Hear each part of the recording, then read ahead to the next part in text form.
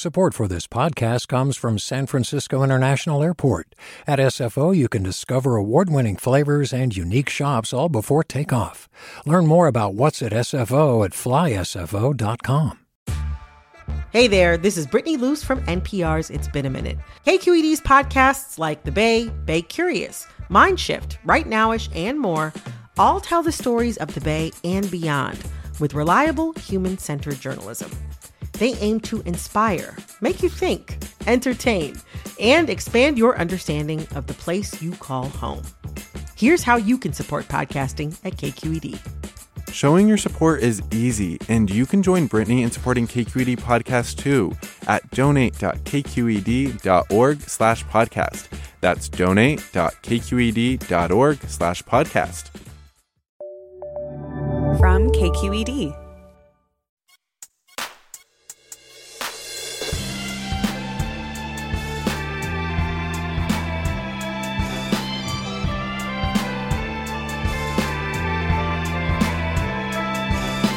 From KQED in San Francisco, this is Forum. I'm Mina Kim.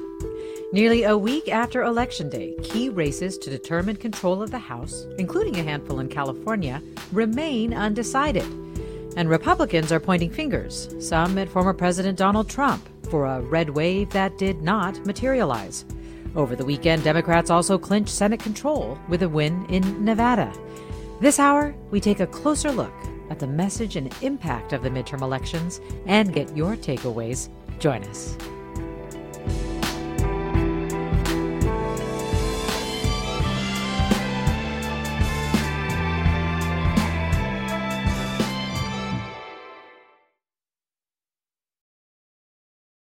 Welcome to Forum. I'm Mina Kim.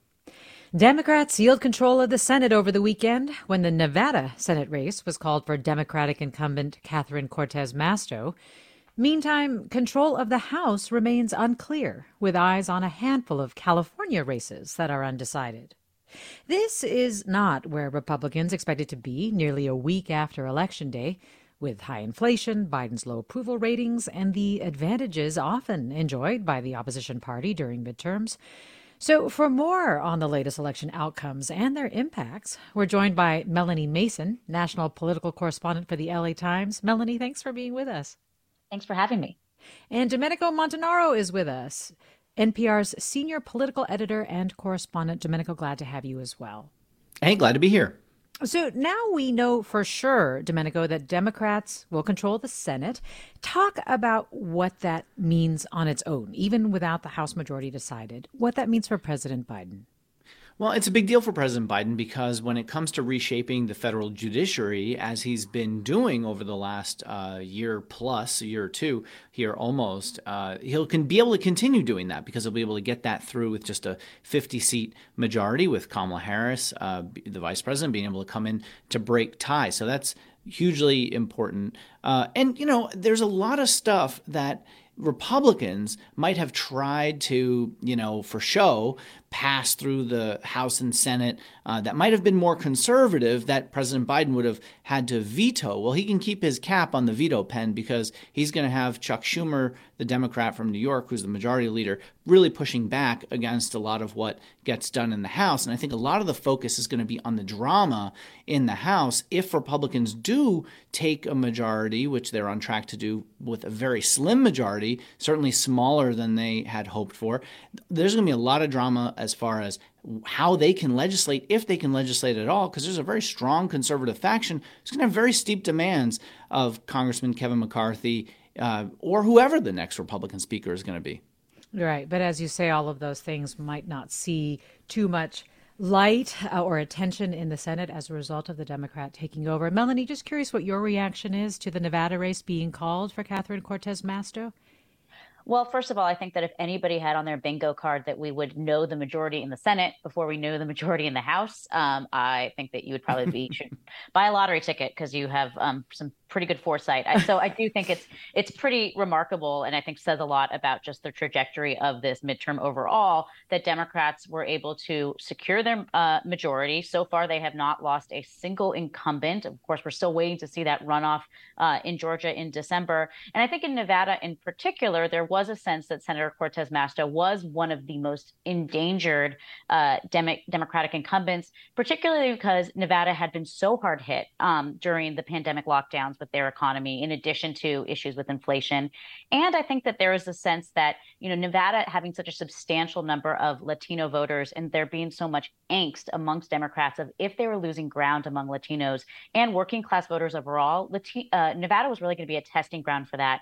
And I still think it's way too early to sort of say definitively where the Latino vote was. And of course, there's huge variation across the map. But I think that if there was going to seriously be a drift among Latino voters to the right, Nevada would have been the place where Democrats really felt it the most. And clearly that wasn't the case. Yeah, that wasn't the case. So, Domenico, I'm curious what impact you think it will have on the Georgia Senate runoff set for December, now that it's not completely dependent on Raphael Warnock winning the Georgia runoff for Democrats to have control of the Senate.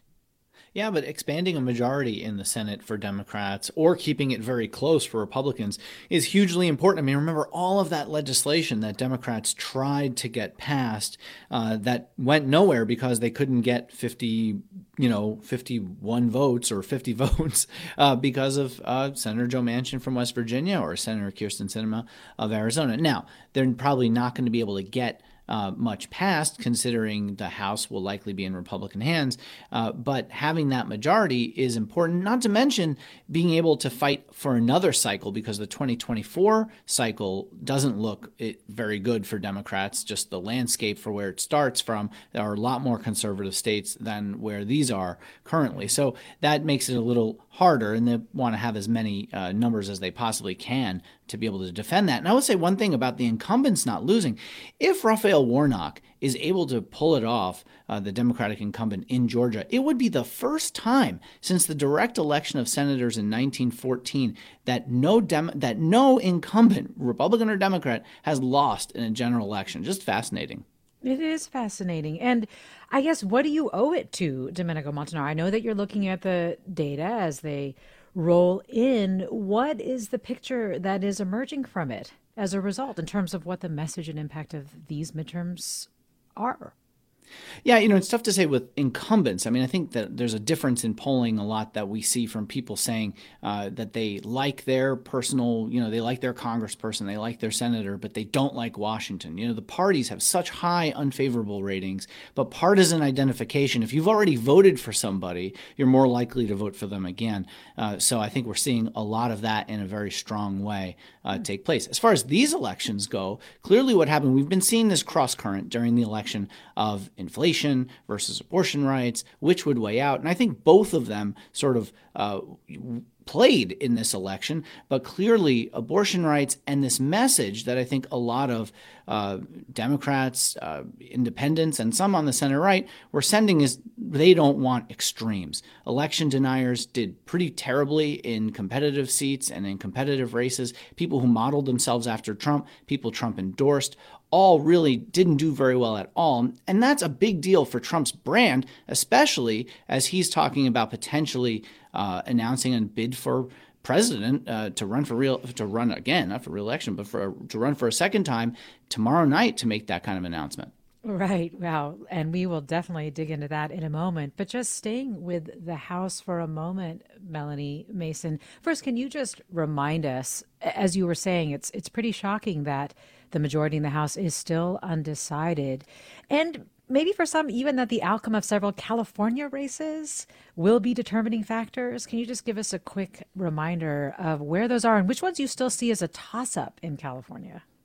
Sure. So we have several California races that have yet to be called. And in some ways, that should not be a surprise to us, because anybody who recalls, say, the midterm election of 2018 remembers that it takes weeks sometimes to find out how these races play out. And in close races, what looks to be the trend in election night ends up being the reverse. And in fact, California 22 is a race that I really have in mind with that. So that's Congressman David Valadao. He represents a Central Valley district that has a huge Democratic registration advantage, but he has been a kind of more moderate Republican. He actually voted to impeach Donald Trump, and he's been able to hang on in this Democratic district, except in 2018, where the blue wave actually took him out after weeks of vote counting. He won his seat back in 2020, and now once again we see the situation where he is leading right now in the vote count against Democrat Rudy Salas, a state assembly member, but there's still a lot of vote left to be counted. And so I think that is one of those races where the prognosticators or even the networks that are trying to call both the races themselves and the overall control of the House are just waiting to see, because we've all kind of been burned by the California count before. Yeah, and just as an update, I understand about 60% of the vote has been tallied in the state of California. But we have a little more time, I think, until tomorrow to have ballots arrive and be counted. And so it will definitely take some time. Melanie, I asked Domenico what he attributed the way the midterm elections have been playing out in Congress with the Senate and the House, what he attributes that to, since it certainly wasn't the red wave that was being predicted ahead of last Tuesday. So what do you think drove this result? Well, I absolutely agree in his sort of Domenico's imagery about cross currents. I've been thinking of this as kind of a tug of war, right? You have sort of political gravity on one side, and we've been saying this for 2 years now, right? If you've got the historical precedent stacking up against the party in power, and you have the economy, particularly inflation where it is, and then President Biden's approval ratings. I mean, that really, I think, was the thing that made Democrats the most nervous. They've been stuck in the low 40s and really have not been able to break past. Then that should spell out bad news for the Democrats. But there always was this sense, and I think that the Dobbs decision that overturned abortion rights in June crystallized that, but I think is part of a larger piece, which is that things felt very unsettled. There was a sense remember, this is an election cycle that started with the January 6th attack on the Capitol. We have had things such as the attack on Paul Pelosi in the Speaker Pelosi's home in San Francisco just a few weeks ago. And I think that there was always this sense of the electorate of feeling like things were just a little frazzled, unsettled, and that I think cut against this typical political laws of gravity. And what that meant is that this race, which typically is a referendum on the president and his party, became a choice, and that's where you saw the effect of Trump and Trumpism, the sense that there was maybe a element of extremism in the Republican Party that was the dominant strain. And I think that gave a lot of voters pause. I mean, I think that the strongest indicator of that is look at where independent voters were. I mean, independent voters almost typically are the type that swing from election to election and sort of indicate where how things are going to go for the party in power. And for example, in 2018, they swung hard against Republicans. Therefore, you had the blue wave. In 2014 and in 2010, it was the opposite against Democrats. And in this case, they actually slightly, according to exit polls, went for the Democrats. And so that's a sense where you have these voters who tend to be pretty dissatisfied with the party in power and what they're seeing, even still kind of hedging a little bit and saying, I may not be thrilled with the folks in power right now, but I'm also not happy with what the folks seeking power are selling me. Domenico, there was some question as to whether or not more younger voters and women turned out as a result of Dobbs and some other issues. What are the data that you're looking at telling you about that right now? It's kind of mixed, frankly, on younger voters. I think that the water level sort of rose for all groups across the board, and there was a preliminary estimate done by Tufts University, which studies younger voters, and found that they would have turned out at likely a 27% turnout rate. In other words, 27% of voters 18 to 29 would have cast their ballots, of registered voters 18 to 29. That would be pretty good by their standing, because it would be second in the last 30 years only to 2018 when it was 28%. Now, in context, I mean, that because the level rose so much, they were still only about 12% of the electorate, which is about on average for what they've done in the last several midterm election cycles. And when you look at the margin from 2018 to 2022, they actually voted in a slightly narrower margin for Democrats than they had back then. And I went and sort of dug in on some of the key counties where you might find younger voters making a difference. Wisconsin, for example, Dane County, where the university is, Penn State's. Yeah, we'll hear more about how you dug in after the break. Support for Forum comes from San Francisco Opera. Set 10 years after a school shooting, the critically acclaimed opera Innocence takes us into a complex emotional journey where our understanding of innocence and guilt is constantly upended. Kaya Sariaho's ethereal score collapses the past into the present as a community of survivors grapple with how to move forward. Don't miss the highly anticipated American premiere of Innocence, June 1st through 21st. Learn more at sfopera.com. We've all got those parts of our house where the internet just won't go. Well, if you had wall-to-wall Wi-Fi from Xfinity, you could worry less about dead spots. Because with wall-to-wall Wi-Fi from Xfinity, you get fast speeds, reliable connection in every room, and power for all of your devices, even when everyone's online. That's wall-to-wall Wi-Fi only with Xfinity. Restrictions apply, not available in all areas. Actual speeds vary. Welcome back to Forum. I'm Mina Kim. Tomorrow we'll be talking to poet and author Ross Gay about his new collection of essays called Inciting Joy, where Gay contemplates the deeper meaning behind the feeling of joy, how to look for it, and even how to look for it when the future looks dark and uncertain. Today, we are analyzing the results of the midterm elections with Domenico Montanaro, NPR's senior political editor and correspondent, and Melanie Mason, national political correspondent for the LA Times. And with you, our listeners, if you want to share your questions for our guests, your biggest takeaways from the midterm elections, or what lessons you think Democrats or Democratic leaders should learn from the results, or what Republicans should learn from the results as well that are still rolling in, but clarifying as we go, email Forum with your thoughts or questions at forum@kqed.org. Find us on Twitter, Facebook, or Instagram at KQED Forum, or call us at 866-733-6786, 866-733-6786. We were talking about younger voters just before the break, Domenico, and this listener writes, did we see more first-time voters in these elections? I'm always surprised how few people vote. You were mentioning Wisconsin as well. There was some talk that there were tremendously large numbers of young voters. How did that play out? Was that true? Was that an exception? Yeah, and you can slice this in a lot of different ways. I mean, I was getting to Wisconsin, the county there that's pretty key when you look at younger voters is Dane County, which is the county where the University of Wisconsin is. You know, overall, there were more voters who turned out, but actually at a smaller percentage, and they voted in a slightly narrower margin for the Democrat. Also, in 2018, in the county where Penn State is, they voted in bigger numbers for the Democrat in 2018. And that wasn't really even a very competitive race. So, you know, it cuts a couple different ways, and there are a lot of different groups who are trying to take a lot of credit for what happens here. And especially Democrats have a pretty big coalition. You know, white women with college degrees in particular have been very fired up during this election. Latinos, as was mentioned earlier, you know, it's mixed, right? I mean, you don't see, you know, Latinos in South Florida are far different than Latinos in South Texas and Arizona and Nevada. Very different types of voters. We didn't see a huge slip in those places for Democrats in the ways that you might think. In Miami-Dade County, where Ron DeSantis, the governor of Florida, did very well, they actually had a lot fewer people turn out. So you kind of wonder if it was just Republican voters rather than, you know, Latinos in South Florida who suddenly made a huge shift toward Republicans. It sounds like there are a lot of lessons for both Democrats and Republicans in what you are saying.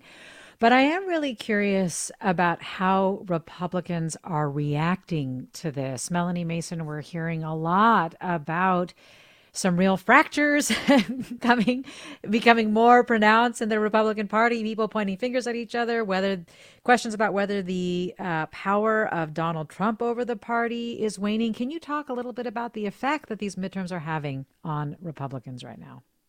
Well, I think the recriminations are flying fast and furious. And I think part of it is just because of the gulf from what their expectations were. I mean, we were hearing chatter about a red tsunami, and clearly it was not that. And I do think it was interesting that immediately after we started seeing the election results, you started seeing much more pointed commentary about President Trump or former President Trump from some of the conservative media outlets that have been very aligned with him. The New York Post, which is, of course, his favorite tabloid from New York City, also a property owned by Rupert Murdoch, had the Trumpty Dumpty cover, in addition to a cover showing Governor Ron DeSantis of Florida saying "de future." And if you don't think that didn't get under Trump's skin, I don't think you've been paying attention to politics very much in the last couple of years. Now, I think what is interesting is that there has been some more frank discussion about the fact that Trump's influence in the party has led to consecutive years of losses. They lost the House in 2018, then they lose the White House in 2020, and now we see what happened in 2022. But we've been here before. We have seen at points in time sort of the elites, party leaders in Republican Party personalities saying maybe it's time for us to break away from President Trump. And President Trump, former President Trump, has other ideas. And more importantly, his supporters, the grassroots base, has other ideas. And I think that until we see some actual evidence that grassroots supporters are willing to consider somebody like a Governor DeSantis or somebody like a Governor Brian Kemp or the various other names that we've been hearing, I think it's a little premature to say that this was the moment that the Republican Party was willing to break with Trump. We've, of course, seen some early polls that show that Governor DeSantis might be a favorite, but again, history is littered with examples of people who caught fire with presidential buds about 2 years out from a presidential race and ended up fizzling out pretty early. So I think, again, a lot of caveats abound when we start to see those numbers. Domenico, what do you think? Melanie's right. We have heard this song before from Republicans wanting to distance themselves from Trump after some pretty massive things that happened. January 6th, for example, and that ended up not going anywhere. Democrats actually outperformed at the local level as well. I think you've pointed out, too, with regard to state houses and governorships and so on. Do you think that this is the moment they break? I'm skeptical personally, and I think that we've seen more Republican senators and the like speak out. But this is really about the voters, and frankly, Trump was able to get Republican candidates through primaries. Clearly, his vote mattered there. Now, are they going to take into account the fact that the electability argument, which we've seen sometimes in presidential races? Maybe, but I would say we have to see consistently a whole lot more polling that shows Ron DeSantis leading Trump in key places. There was one today from the Texas Republican Party that released a poll showing DeSantis up 11 points in Texas among Texas Republicans. Now, I'm not somebody who necessarily thinks we should pay attention to horse race polls, but I know that the candidates do. And when they see consistently, when Trump sees consistently, if that happens over and over and over and over again, there will be more of a groundswell among those Republicans to say, maybe go with DeSantis if that's the case. But I think it's going to be difficult for a Ron DeSantis, who's only 44 years old, to sort of walk this line to go against Trump. And I think he would only do it if he kind of was almost guaranteed that he was going to get the nomination. Well, Melanie, every election denier who sought to become a top election official, Secretary of State in critical battleground states, they've lost. So at the very least, does it mean that we're less likely to experience a constitutional crisis in 2024? Well, I do think that we saw from the voters that they, at least in the general electorate, they are not interested in relitigating the 2020 election and for propagating untrue things about the 2020 presidential election, particularly the unproven idea, false idea that there was voter fraud. And I think another thing that's worth saying is not only did these candidates lose, but what did they do after they lost? Some pretty high profile ones conceded. Look at Doug Mastriano in Pennsylvania. It took him a few days, but this is somebody who was really just a real adamant supporter of Trump's big lie about 2020. And he conceded to Democrat Josh Shapiro that he lost the election. And I think that at the very least shows that there's a return to the norms of that's what you do when elections happen and you lose. You concede the race. And it does feel like this refusal to accept the results feels almost very specific to Trump. And I think that was a thing that we were watching very closely, was not only if election denialism would be a winning platform in 2022, but if that was not the case, if there was going to be a slew of lawsuits or even violence if people did not accept the results. And so far, that has not been what we've seen. And I think that that's just unabashedly a good thing for democracy to not see violence after elections. Right. Well, we're talking with Melanie Mason, national political correspondent for the LA Times, and Domenico Montanaro, NPR senior political editor and correspondent. And we're talking with you, our listeners. Lots of online comments coming in. If you want to share your questions or comments, you can by posting them on Twitter, Facebook, or Instagram at KQED Forum, emailing forum@kqed.org, or by calling 866-733-6786. What are your questions about, your takeaways from the midterm elections? What lessons do you think the parties should learn from it? What would you like to see Congress do in the next 2 years? Viola writes, I am very excited about the results so far and that the Democrats have mobilized more of the young voters, although the abortion ruling really did them a favor. However, a group of voters and their very different interests Democrats never seem to focus on are rural voters.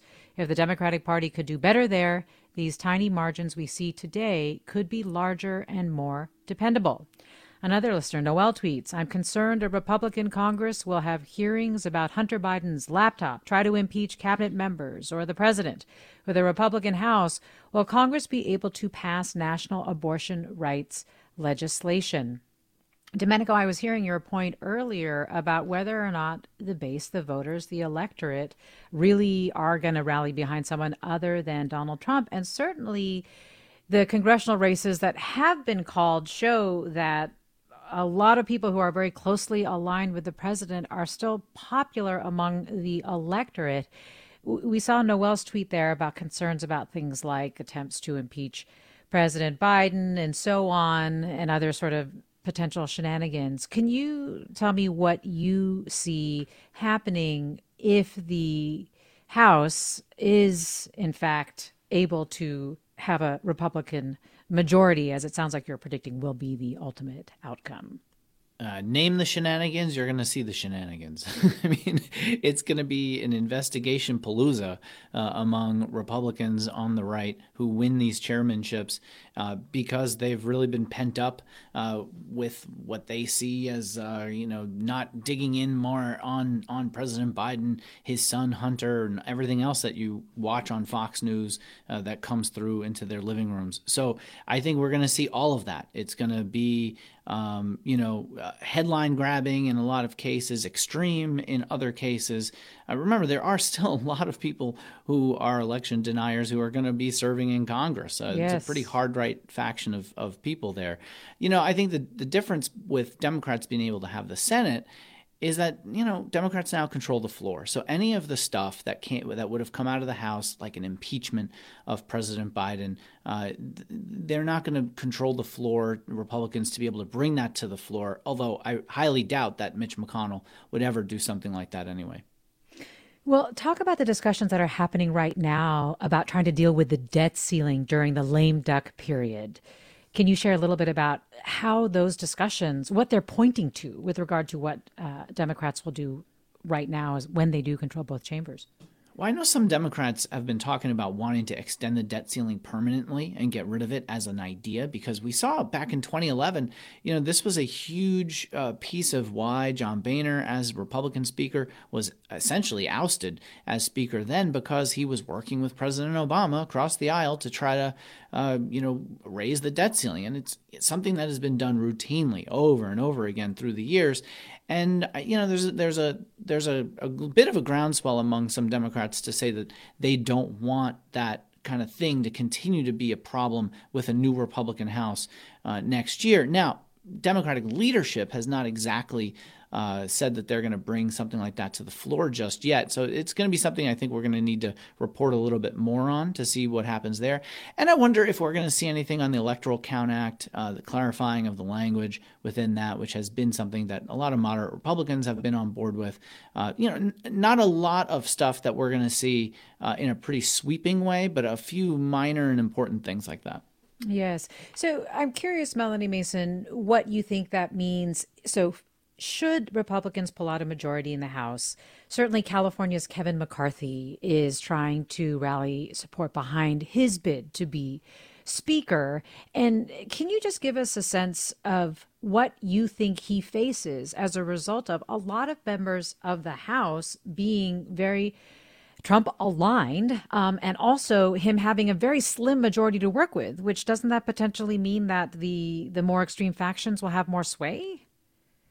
It means that every single member of his conference at some point will have more sway if he only has a three-seat majority. I mean, it is, Congressman McCarthy has wanted to be speaker for a very long time. It looks like he is on track to be that, but it is a speakership that is going to be a lot of headaches when you have a conference as small as this is. And you're right. I think that the most conservative faction of the House really wants to flex their muscle. Remember that they were actually the faction that denied him the speakership once before after Boehner stepped down. And he since then worked assiduously to ally himself. People like Jim Jordan of Ohio, for example, that could have been somebody who could be potentially a rival for the speakership. Instead, he sort of, is working with Jordan. Jordan will likely be the chairman of the House Judiciary Committee should the Republicans secure the majority. So I do think that he has tried very hard to sort of bring that right flank into the fold. But, it could be a very long 2 years of him trying to wrangle a lot of different ideologies. It is a more conservative caucus than it had been because there were a lot of Trump supporters that got elected. But there are also going to be some people. Look at the new members of Congress that are coming from New York, for example, where Republicans did pick up seats from Democrats. They are going to be holding seats that are then seats that Biden won in 2020. And I think that that's going to affect their calculus of how they're going to want to vote, considering their constituents back home. So he's going to have to take all of that into account, and he just has very, very little room to maneuver if he only has a handful of members giving him that cushion. Well, this listener tweets, on social media, the MAGA Republicans are blaming everyone and everything from Mitch McConnell to invisible voters. Not many are actually taking responsibility for the losses or actually blaming Trump. Nothing has changed from 2020. That's in this listener's view. I guess I'm curious if you mentioned earlier, Domenico Montanaro, that Trump has teased an announcement that he is going to run for president as early as tomorrow. What impact do you think that is going to have on this Republican? On these Republican lawmakers who, as Melanie described earlier, have finger-pointing recriminations flying fast and furious among them? I mean, I think the announcement, first of all, if it does come tomorrow night, it comes from a place of weakness from Trump. His brand has been tarnished by the January 6th committee even further than it already had been. We've had majorities of people saying for, 5-6 years that they have an unfavorable opinion or disapprove of the job he's done. He lost by 3 million votes in the popular vote in 2016. He lost by 7 million votes in the popular vote in 2020. He's now lost, if you were to think about this election as a loss for some of his candidates, 3 straight elections where 2018 Democrats took back the House, 2020 Biden won, and now this election where Republicans really underperformed in the House. So at some point, you would expect people to sort of look inward and say, okay, maybe things need to change. But I think indicative of how that might not play out is Senator Josh Hawley from Missouri, for example, tweeted that, the old party is dead. We need to build a new party, and then promptly deleted it. So that kind of reminds me of people like Kevin McCarthy coming out and criticizing Trump after January 6th, and then abruptly doing an about face and, being in a thumbs up photo with him at Mar-a-Lago, Trump's Florida home. So I that's where I start from as far as a skeptical perspective on this. But I think Trump is doing this because he wants to grab the attention. He wants to clear the Republican field. He doesn't want to give any oxygen to somebody like a Ron DeSantis and start to pressure people in the party to get on board a Trump 2024 reelect. And we're coming up on a break, Melanie Mason, but do you have any thoughts to add on this? There are some who predict this will tear the Republican Party apart between Trump and a DeSantis and maybe even a Pence. My only quick observation is I did talk to a couple of very diehard Trump supporters over the weekend to sort of gauge if they were at all willing to move over to DeSantis. They said that they were still sticking with Trump, but they didn't like that he was going after DeSantis. They kind of see DeSantis as the future after Trump, and so they don't want to see a food fight. I think that's worth noting as we try to understand the dynamics. Interesting. Listeners, what is your takeaway from the election? What are your questions about what's happening as a result of the midterms and how they are playing out? Email forum@kqed.org. Call us at 866-733-6786 or post your thoughts on Twitter, Facebook, or Instagram. More Forum after the break. Stay with us. I'm Mina Kim.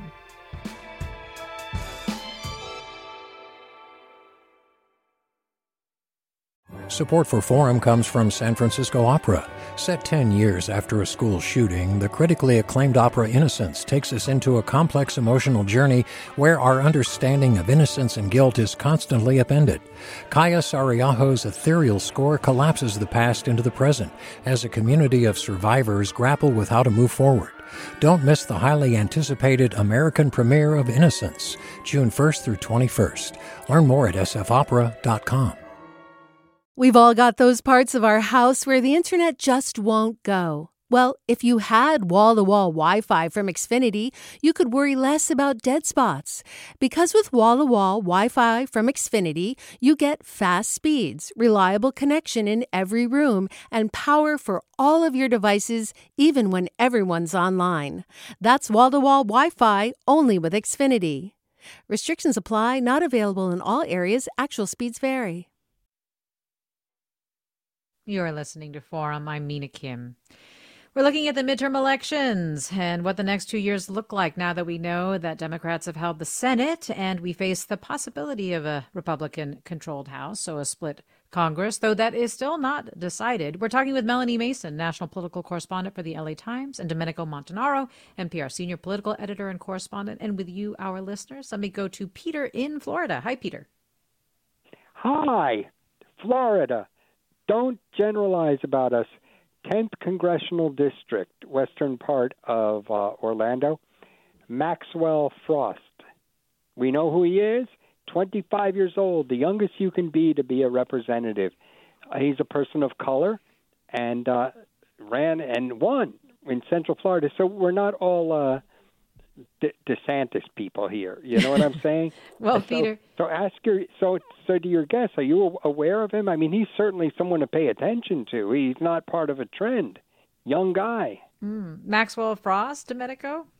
Yeah, first Gen Z candidate. Yeah, first Gen Z candidate to make it to Congress. He's 25 years old. He's that's the limit. That's the floor that you can be to be in Congress. He couldn't be a senator right now, but can be from Florida. Look, Florida is a very diverse state. There are a lot of different types of people within Florida, a lot of different types of districts. Obviously, DeSantis won by a wide margin, but still, there were 40-some% of people who voted for the Democrat there. So you're likely to have that across the state in various districts where you should have some Democrats, even some progressives win, although the districts in Florida were so heavily gerrymandered that they give a tremendous advantage to Republicans. In fact, I'd say if Florida and New York State if the districts in New York had been upheld and Florida wasn't so heavily gerrymandered, we might be talking right now about Democrats holding the majority. Yes. There are a lot of analyses like that, especially around gerrymandering, redistricting, and so on, about how this could have played out differently. We're getting a few comments here about polls and polling, and I'm going to read a couple to you now. Matt writes, are journalists overly focused on the horse race aspects of pre-election polling rather than on more substantive matters? It seems like the Republican pollsters played the press by flooding the zone with their late partisan polls, leading to headlines like the New York Times the day before the election, that GOP shows optimism as Democrats brace for losses, and that for Biden, quote, party's outlook bleak. Why not focus instead on how deeply women were motivated leading up to the election and how Republicans were trying to stoke fear of crime and rely on donations from billionaires to flood the airwaves? Another listener writes, given that Republicans predicted a red wave and mainstream media was predicting that as well, is this further proof that polling is not accurate? What should we be looking at if we want a sense of how elections are trending? Melanie, how do you think the polling played out? How do you think pollsters did leading up to the midterms? And your thoughts on these listeners' questions and analyses of polling? I mean, I think that these are all good comments and questions. And I think that as we try to, again, sort of now take a step back and understand sort of what some of these indicators were in the run up to the election, a lot of the national or nonpartisan polls were actually quite spot on. I mean, they had pointed to a neck and neck race for the House and for the Senate. It was a generic ballot that was pretty much tied. And that's basically where we are. Now, there was a flood of partisan polls that I think if you were paying attention to every single poll that came out, or if you were looking at the aggregations, that perhaps you were getting a sense of momentum. But, you know, in fairness to some of the pollsters who have been at this for a long time, they actually were remarkably accurate. I think that one area where I think that I personally, been reading the polls, maybe came away with conclusions that weren't quite right, is when you were looking at sort of the crosstabs, looking at the subgroups within it. And so you would see some polls, for example, that would point to a big swing in suburban women or women without a party preference, for example. And you would think, wow, I mean, that would be really substantial given how important these voters were in 2018. But of course, when you're looking at these subgroups, that is when you are looking at a smaller and smaller sample. That's a wider margin of error. So certainly something that I'm going to be taking away going forward. I also think that in truth, there's a sense of people being burned sometimes by polls in the past. I mean, look at what we saw both in 2020 and 2016. Polls did underestimate support for President Trump. There clearly was a problem with trying to capture the Trump voter, and perhaps that led some people to question, even if the polls were showing better indicators for Democrats, maybe if those polls were still not missing that sort of Trump-aligned vote. And the last thing I'll say, just to defend some of the mainstream media, or at least our coverage, is I think that we tried really hard to get at some of these nuances, look at the issues, and look at the fact that voters were not one-dimensional, right? They weren't just voting on issue A or issue B. We went out, we talked to voters who would talk about how, yes, they were feeling frustrated by high gas prices, but they also were really distressed by what they saw on January 6th. And I think that at least for me personally, what was trying to guide my coverage was the sense that, voters are complex people. We're all complex people. We can all hold multiple thoughts in our head at the same time. And the question is when you are balancing all of these things, what was the thing that won out in the ballot box? And quite frankly, that wasn't something we were going to know until we saw the results. Well, Domenico, what's your advice on how listeners should look at and interpret polls, and whether or not they have improved their ability to reflect a changing electorate?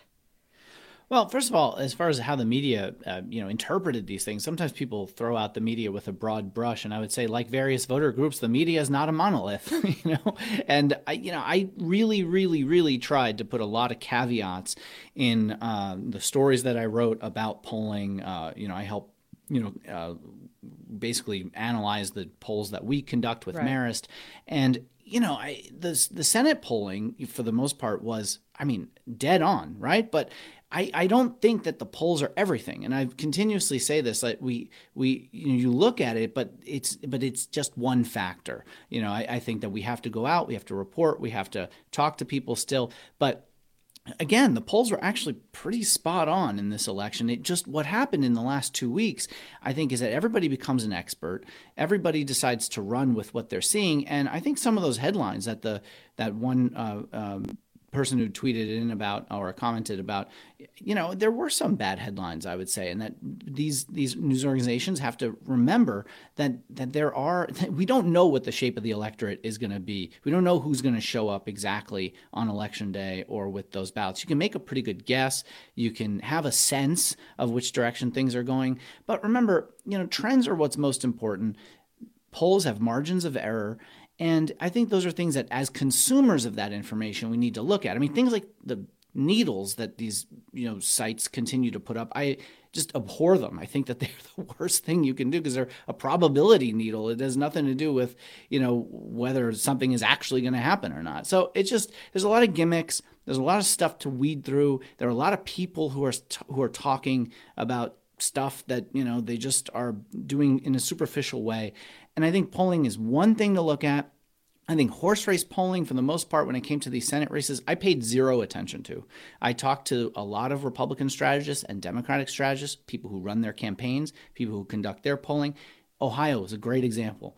Tim Ryan was up by like 9 points in the summer, and every Democratic strategist was telling me, don't pay any attention to that. We expect it totally to close, and the Republicans probably going to win. And that's exactly what happened.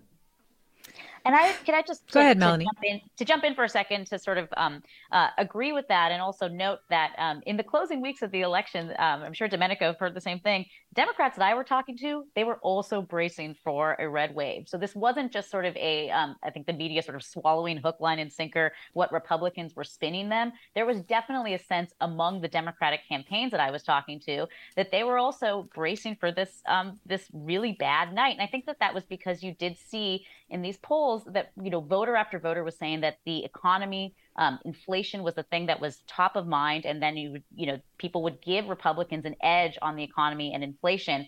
But one thing that I had also kept in mind, and why I think that Domenico has a great point, that polls are one piece of one data point, but shouldn't be the whole thing.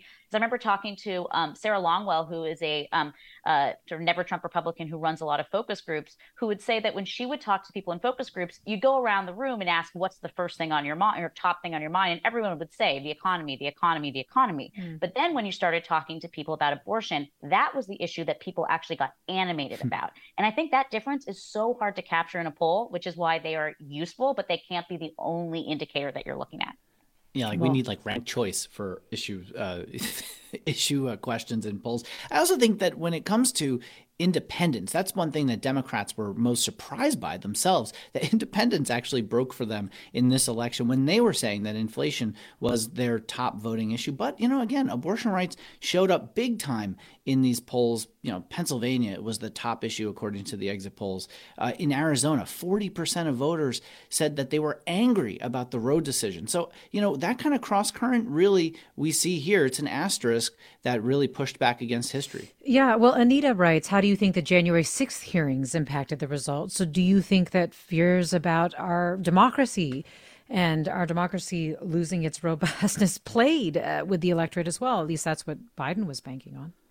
I do think that the preserving democracy as an issue was a major piece of this election. And I mean that by the election denialism that was creeping up and and this lurch toward conspiracy on a lot of Republican voters' part, the distrust of good, solid, real, scientific, verified information because it didn't confirm with their previously held beliefs. And that's something that we saw center-right voters, independents, and Democrats kind of joined together as a coalition to say, don't want these kinds of extremes.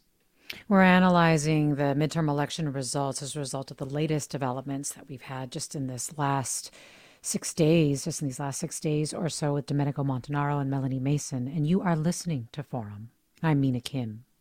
Well, this sister wants to know, given how close some of these remaining races are, especially in California, do the guests think this will moderate the winners? Or will the winners believe that eking out a win means that they have a mandate? Is the closeness suggesting that voters want people to moderate, the parties to moderate? What do you think, Melanie? I think that that's a great question. And at least here in California, there are two sort of distinct paths that jump to mind. The first is Congressman David Valadao of Central Valley, who we'd mentioned earlier. I mean, he was somebody who has been in perpetually close races and has framed himself as a moderate within the Republican caucus. I mean, he supports immigration reform. He supports Dreamers. And of course, he had voted for impeachment. And so I do think that this is somebody who is reading his district and realizing that if he was going to be part of that far right flank, that he would not win in a district that was calling for moderation. I think a distinction, somebody I will be watching for if he ends up indeed winning the race, which he looks like he's on track to do. This is Congressman Mike Garcia down here in northern Los Angeles County. This is somebody who won his race in 2020 by 333 votes. And just a couple of weeks later, he was one of the 147 House Republicans who voted to overturn the election results. And I remember at the time thinking, that's an interesting move for somebody who just barely squeaked out an election. Now, that issue didn't end up being something that his opponent, Christy Smith, the Democrat, ended up focusing on very much. And Garcia ended up sort of in his actions in Congress subsequently, and also in his ads, really kind of taking more of a center right, focusing more on fiscal issues and veterans issues, which is key in this sort of very military centric district. So perhaps he will have then taken those cues further if he indeed ends up going on to win this race. But it did strike me that, this is somebody who really, really barely won in 2020 and then went on and took a vote that I certainly don't think people would consider to be centrist or moderate in that January 6th vote.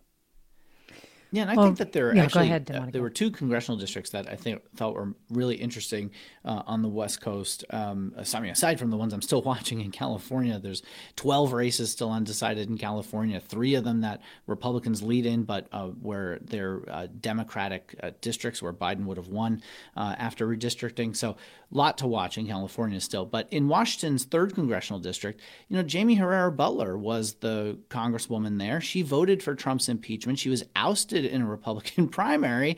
And the irony is here that a Democrat wound up winning that seat. And I think that's going to be one where a lot of people are going to draw this straight line between not wanting these extremist candidates and having candidates who can win in those districts. Another one for Democrats, Oregon's 5th congressional district, Kurt Schrader had been the longtime Democratic congressman there, seven terms. He's a centrist Democrat. He wound up being ousted in the Democratic primary by a progressive candidate after redistricting made it a little more Democratic. Well, that candidate, that progressive candidate, wound up losing as well. So, some most of the message here is for Republicans and extreme candidates, but there are little inklings of it as well for Democrats in potential future elections. Well, Ron writes, I can't help thinking that Trump's main motivation for running, let alone being elected, is that he thinks he can thus avoid being indicted. Thoughts from your guests? And then Zoe writes, is there anyone in the Republican Party or a Republican group who can discourage Trump from running again? What do you think, really quick, Domenico? I think Trump is going to, if he runs again, he's going to run again because he doesn't want to be seen as a loser. Plain and simple, it's about legacy. Do you think an indictment, Melanie, would actually rally people behind Trump? Because there have been people who've been saying, oh my God, that would be so unprecedented and over the top. I mean, we certainly saw that back in the summer when the FBI searched Mar-a-Lago, right? I mean, that was a time where all of a sudden you saw Fox News primetime, the sort of conservative media apparatus, again, sort of rallied to the president's cause that this was such an overreach by the federal government. So I do think he does have in this sort of looming specter of all of these legal troubles, whether it's in Georgia or in New York or out of Washington, the sense that he can always say that he's being picked on by Democrats that are running the government in these various factions. And that is a way to rally the Republican base. So that is something that he has in his back pocket, even though it's not great to have all of these investigations and legal troubles looming over him. Well, this listener writes, lots of comments today. This listener writes, why would you assume that inflation would cut against Democrats? Inflation is global right now, and Democrats have been way more competent and serious in government in recent years. And for a really long time, Democrats have been better for ordinary people in the economy. A lot of us voted for Democrats because of the economy. So, Melanie, Domenico, I've been asking listeners what they think Democrats or Democratic leaders should learn from these results and what they think Republican leaders should learn from these midterm results. So tell me in our last minute and a half what you think. Domenico first, what do you think the takeaway should be for these parties? Again, I think that the extremism is something that people just generally don't want. Voters in the middle just saying that goes too far. And I think that that's a message for either party to never declare that they have a mandate from voters when these elections are this close. What about you, Melanie? Well, I would just say that Democrats, while they are certainly breathing a sigh of relief, I mean, I think they should keep in mind that, 3/4 of this country say that the country is on the wrong track. And now people may have different reasons for that, and some may blame Republicans, some may blame Democrats. But if you are still the party that holds the White House and that holds one of two chambers of Congress, you have to think about ways to address the fact that there is an electorate that's very dissatisfied out there. They may not like extremism, but they are also frustrated, and it's going to be incumbent on Democrats and Republicans to figure out how to address that. Well, Amy writes, if the Democrats win a majority in Congress, my greatest wish is they take immediate action on the following. First, end the filibuster. Second, work to overturn Citizens United. We have to get money out of the elections. It is such a waste of time, energy, and money. And third, begin work to end the Electoral College. I was reminded this morning that Hillary Clinton actually won the popular vote by more than 3 million voters. Our representative democracy should be one vote for each person. Whew, we'll see how much Congress and the president will be able to get done in the next 2 years. But Domenico Montanaro, thanks so much for sharing your insights today. Oh, so glad to be here. Thank you. Domenico, NPR senior political editor and correspondent. Melanie Mason, also so appreciate having your insights as well.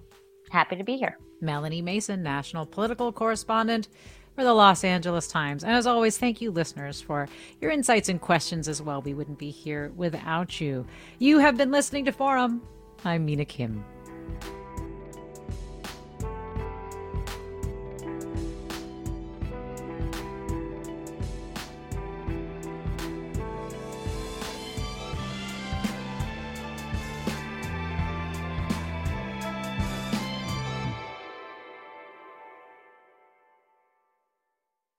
Funds for the production of Forum are provided by the members of KQED Public Radio, the Germanicos Foundation, the Generosity Foundation, and the Heising-Simons Foundation. Support for Forum comes from San Francisco Opera. Set 10 years after a school shooting, the critically acclaimed opera Innocence takes us into a complex emotional journey where our understanding of innocence and guilt is constantly upended. Kaya Sariaho's ethereal score collapses the past into the present as a community of survivors grapple with how to move forward. Don't miss the highly anticipated American premiere of Innocence, June 1st through 21st. Learn more at sfopera.com. We've all got those parts of our house where the internet just won't go. Well, if you had wall-to-wall Wi-Fi from Xfinity, you could worry less about dead spots. Because with wall-to-wall Wi-Fi from Xfinity, you get fast speeds, reliable connection in every room, and power for all of your devices, even when everyone's online. That's wall-to-wall Wi-Fi only with Xfinity. Restrictions apply, not available in all areas. Actual speeds vary. All over the country, we need to improve reading in Wisconsin. Schools are changing the way they teach reading. I'm calling for a renewed focus on literacy. We have gotten this wrong in New York and all across the nation. And it's happening because of a podcast. I think your podcast has changed my life. And I'm going to share this podcast with everyone I meet. Sold a Story investigates how teaching kids to read went wrong. New episodes of Sold a Story are available now.